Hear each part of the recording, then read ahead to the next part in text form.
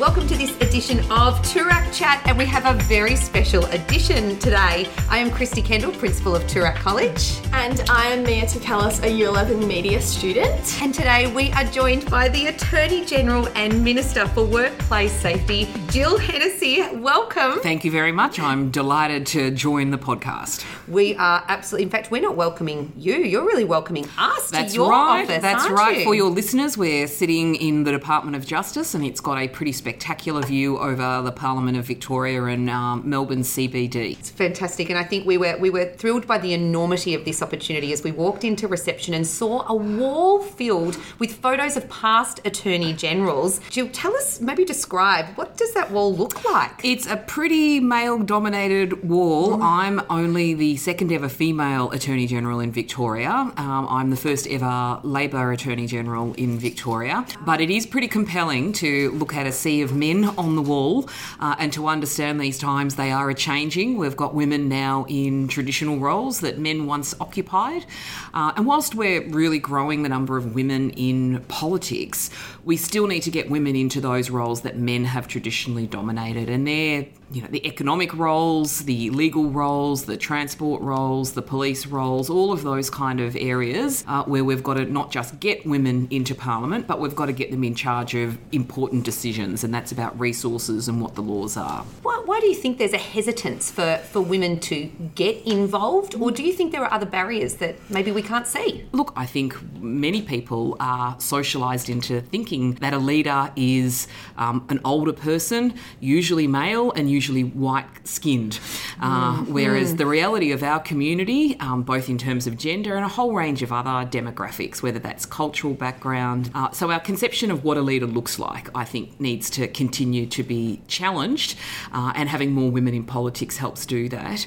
I think also women suffer sometimes from what I call the imposter syndrome. Yes, we talk about that a lot on this podcast. Well, it's all backed up by enormous amounts of research, and Harvard Business School has got kind of whole courses dedicated to the imposter syndrome that often makes women sometimes feel that they don't necessarily belong around decision-making tables, that they're not necessarily capable of stepping up for leadership positions and roles. So actually giving women the confidence and reminding them that they do in fact have the capability, that they do in fact have the interpersonal skills to take up leadership positions. So I think that's the other thing. Obviously, women are the ones that have babies, and so managing big roles with family responsibilities, I think, is another really significant barrier. And so we've got to make sure that we get modern politics organised to better reflect that.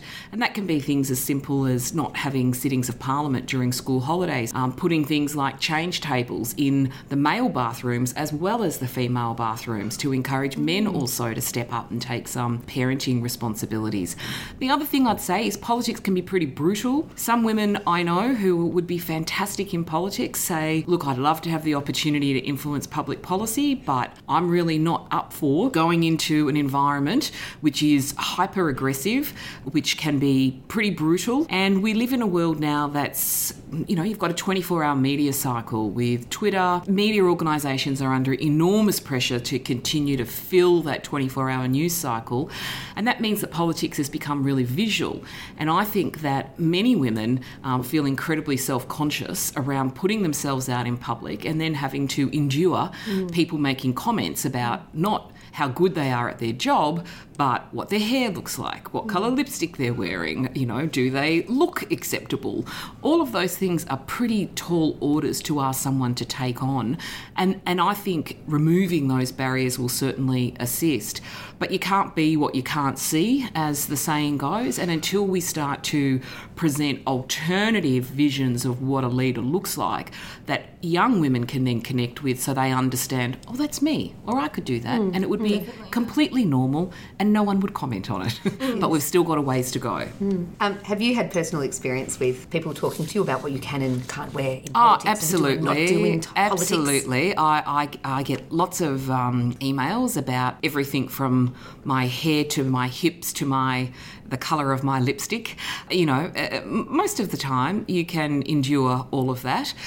Sometimes it's nice. Sometimes I think that there's kind of a secret sisterhood of women with curly hair. So often people will ask questions about what product are you using. It's really hard to tame, curly hair.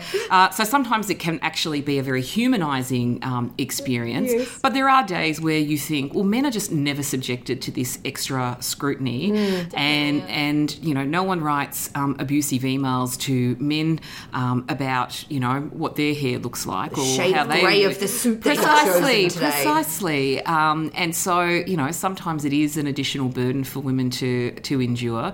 I do think that there is a good connection between most women who will really back each other in, and I think that we've all got an obligation to try and point out sexism, or when women are being given a raw deal, whether that's in politics or other places, to try and say, look, if people start to really give you a hard time about that, we've got your back. How did you break into politics, and how long was it before you were able to make these incredible changes that you have been making? Look, it took a while, and I had a couple of unsuccessful goes, and I think that's the other important message. Sometimes people think that, what decisions you make about what subjects you do in Year 11 and Year 12, or what university or vocational education course you're going to do is going to determine the rest of your life. And I probably had that view as well, but my life experience is very different to that. So I got very interested in politics when I was younger and got politically involved, and then I went off and I went to law school, and I got, again, very involved with university politics.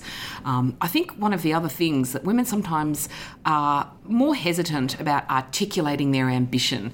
Again, part of that imposter syndrome, saying something like, well, I'd love to be a politician. Women get concerned that they're going to be experienced as being arrogant or articulating an ambition that they don't know if is ever going to be fulfilled, and don't want to be humiliated if they don't reach it.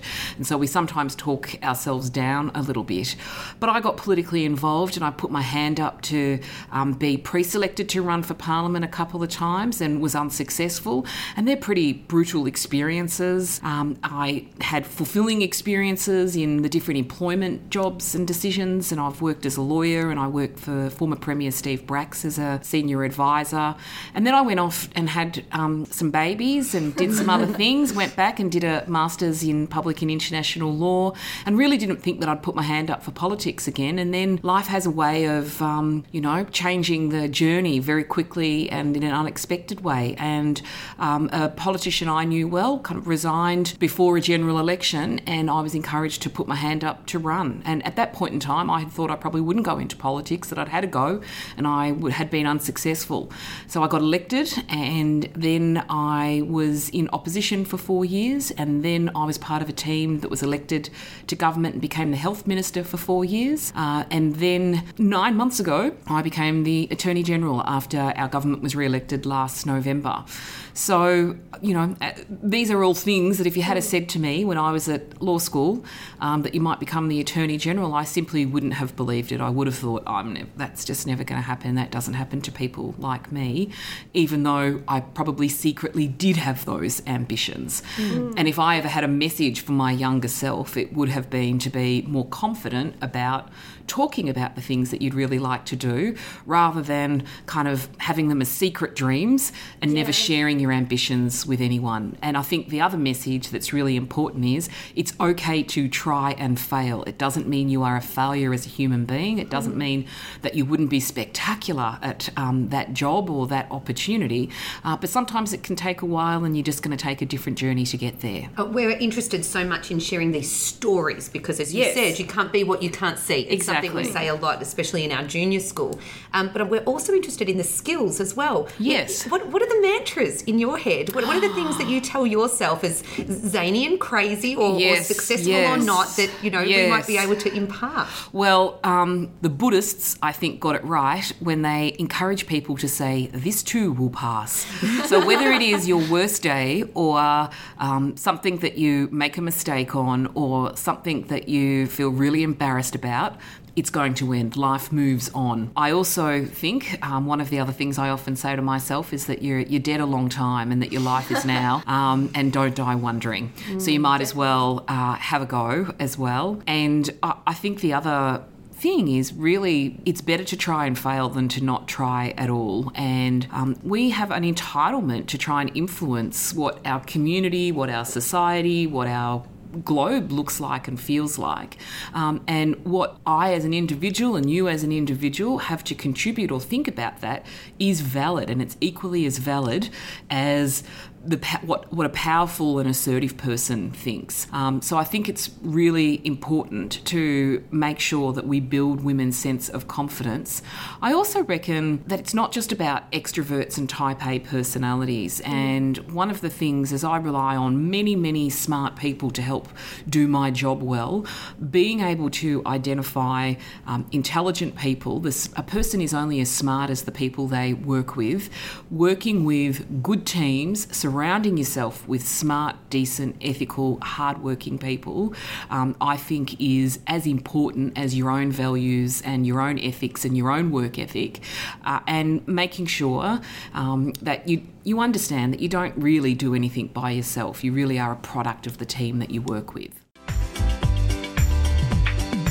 You make some enormous decisions Yes. that have huge impact. Yes. How do you sleep at night with the decisions you make? Oh, wow.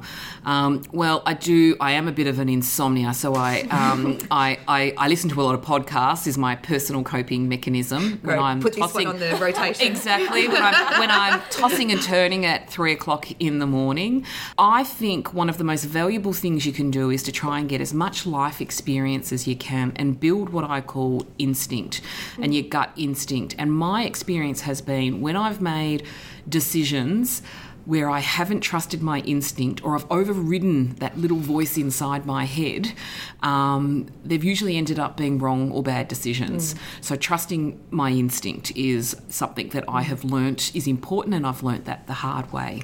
There's actually a lot of research that talks about the fact that females have a very physical response with instinct. Yes. And that the biological process of instinct is different between males and females. Yes. So females should be encouraged to be instinctive and also judgment is, you can have the best academic or technical qualifications in the world, but if you don't have judgment and instinct, then you're usually not going to make really good decisions. You're not going to use all of those skills and abilities.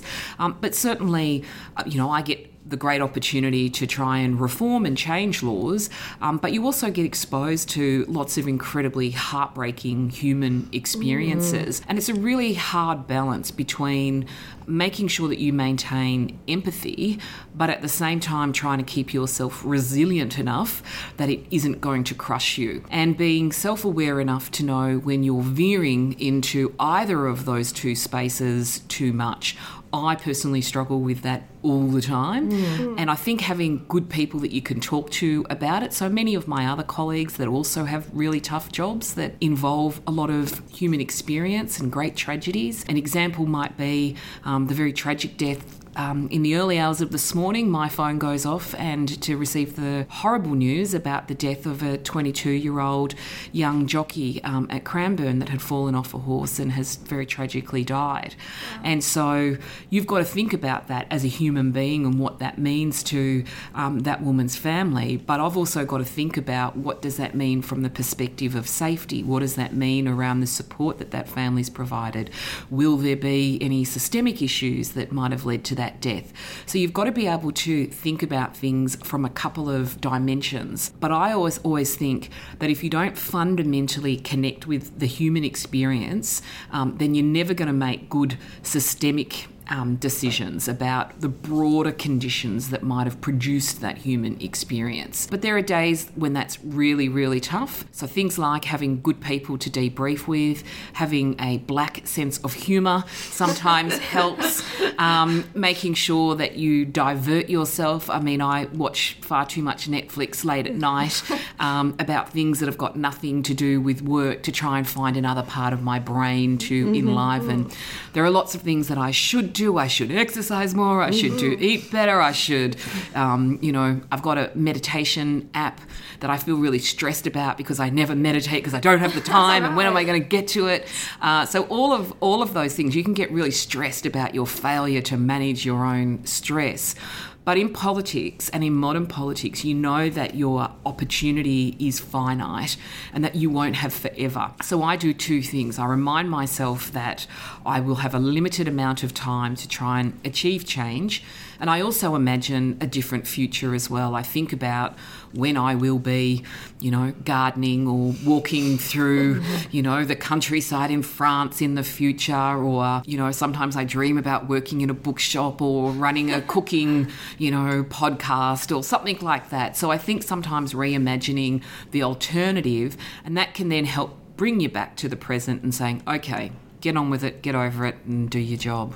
So I understand that there were these kind of personal reasons and difficulties behind introducing the assisted dying laws, because unfortunately your mother sadly passed away just a couple of weeks before the bill got passed. Indeed.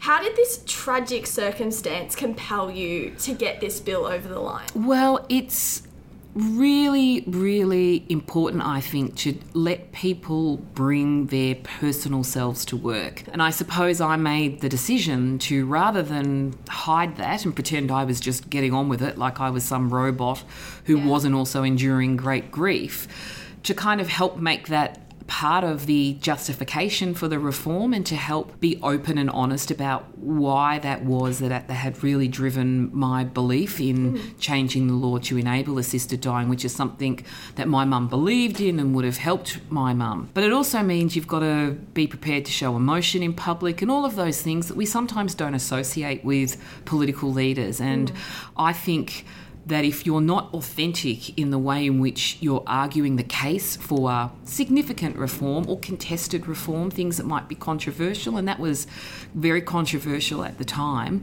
then you're never going to be able to connect with people as to the reasons why you want to affect that change.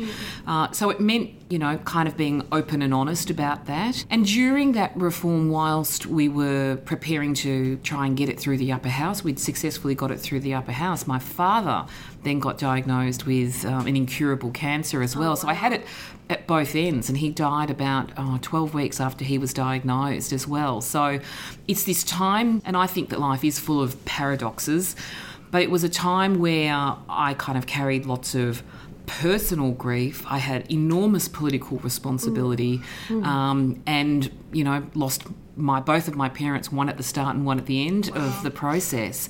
But I also had people that sat in the gallery at Parliament House while we were arguing for the change in the law that were dying of brain cancer and that were relying upon us bringing that experience, as painful as it might be and as embarrassing as it might be, to show vulnerability and to show the pain that you're carrying while you're doing it, actually helped us be successful and personally motivated me to get out of bed and get out of my pyjamas with my puffy eyes and my sad heart and keep going, because that is the hardest thing to do often in life, to keep going when you do just want to stay in bed in your pyjamas and endure your grief in privacy. That's not a luxury that was afforded to me. But with the benefit of hindsight and reflection now, I think that I probably could not have kept going unless I had that motivation, because it was a pretty heady debate and it was pretty heady times. One of the things I'm always interested in, I think Mia and I we would love to think like you. Yes. And that, we would love to have that strength. We'd love to have that perspective. Can you learn that? Or do you think it's instilled at a young age? I think probably a bit of both. I think nature and nurture exist. My own personal reflection is the problem about getting opportunities is you need the opportunity to get good at something. You need the first opportunity to start to build your confidence. And so once you get your confidence up a bit and you can withstand a few step backs, you then get more confident. You start to trust your judgment. You start to understand that, well, it's worth taking some risks. And I think we've got to build greater capability amongst women, and particularly young women, about taking good measured risk, building the resilience to be able to understand that the modern social media platforms are modern newspapers that will ultimately become fish and chip wrappers. Yes, there'll be a record, which is why you should always be sensible, girls, because people do look into those things.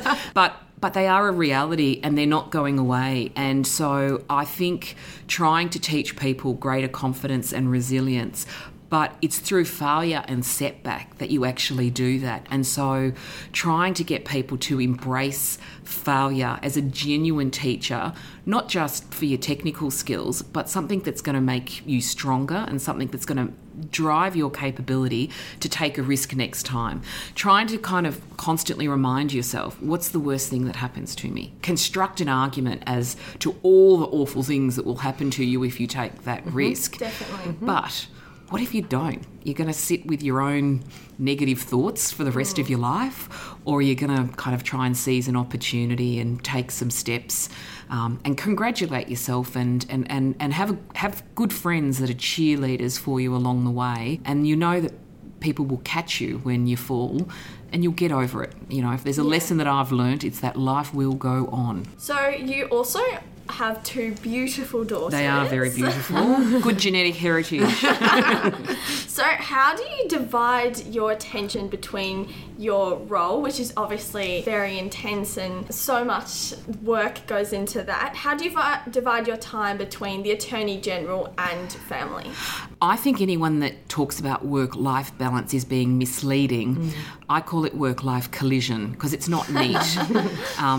Logistics in our household, I say, is like it's like a construction made of cards. Someone gets sick, a car breaks down, someone misses the bus, everything starts to fall apart and it's incredibly stressful. I've learnt how to live with that stress. There are days that it feels impossible. But a couple of things. I've taught my daughters about self-care. They know that they've got to find the lid to the Tupperware container in the morning because I'm not going to be able to do it. I also find it hard sometimes as a parent to, trust them to make good decisions. So that's an ongoing challenge for me. But I'm forced to do that sometimes because I don't have any other choice. So I've got to trust their ability to get on the, train and the bus home as much as I might catastrophise about something going wrong. When I'm at home, it's always a great challenge to try and manage being present in my relationship and parenting with my daughters and being on the phone and work. But I also believe that we've got to use modern technology. So rather than staying back at the office till 11 o'clock at night, when I don't have events on or Parliament, I'll go home, I'll have dinner together. I'm a big believer in the importance of the dinner table. A, because I like food.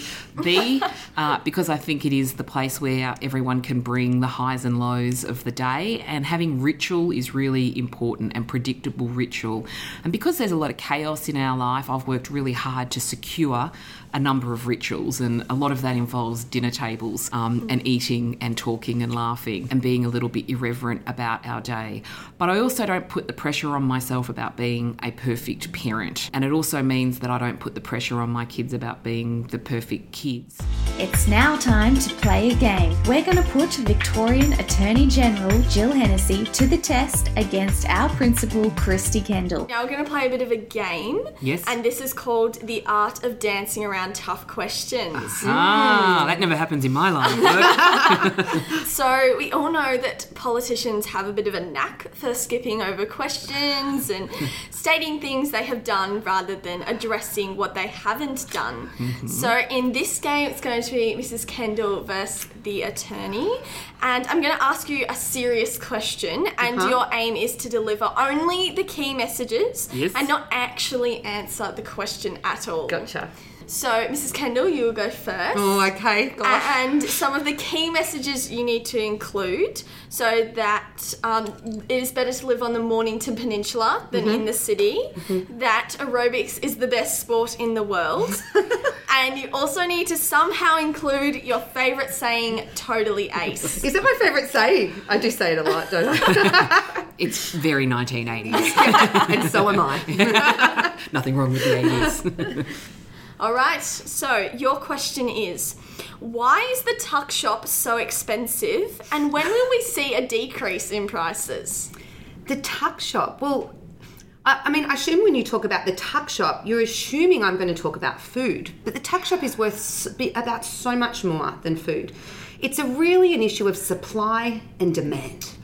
And when the demand for aerobics in a school goes up, so does the supply of aerobics shoes and glitter and sparkle. And then, of course, price can drop. And there is no better place to do aerobics than the Mornington Peninsula. The view, the vista, the lifestyle. And for me, it's all about having a life that is totally ace. And if we all want that together, I'm sure we will see everything decrease. Wow, that was Very so good. Anything at all? Was No, that, you did. that was pretty good. Okay, thank You got your key messages out. Yeah, you should see me teach Year 12 psychology. I say nothing all year. All right, Attorney, it is your turn. Mm-hmm. So some of the key messages you need to push is that Daniel Andrews is a top bloke, that Bulldogs will win the AFL Grand Final, Mhm. and that Border Collies are the best animal. You've done your research very well now. So this is your question. Why do all politicians avoid answering tough questions? This shows us that you are concealing the truth and you don't want to take ownership. Explain in simple terms, please. I'll give you a truth, Mia. You've asked about politicians. Politicians value loyalty. If you want to talk about loyalty, you need to get a dog.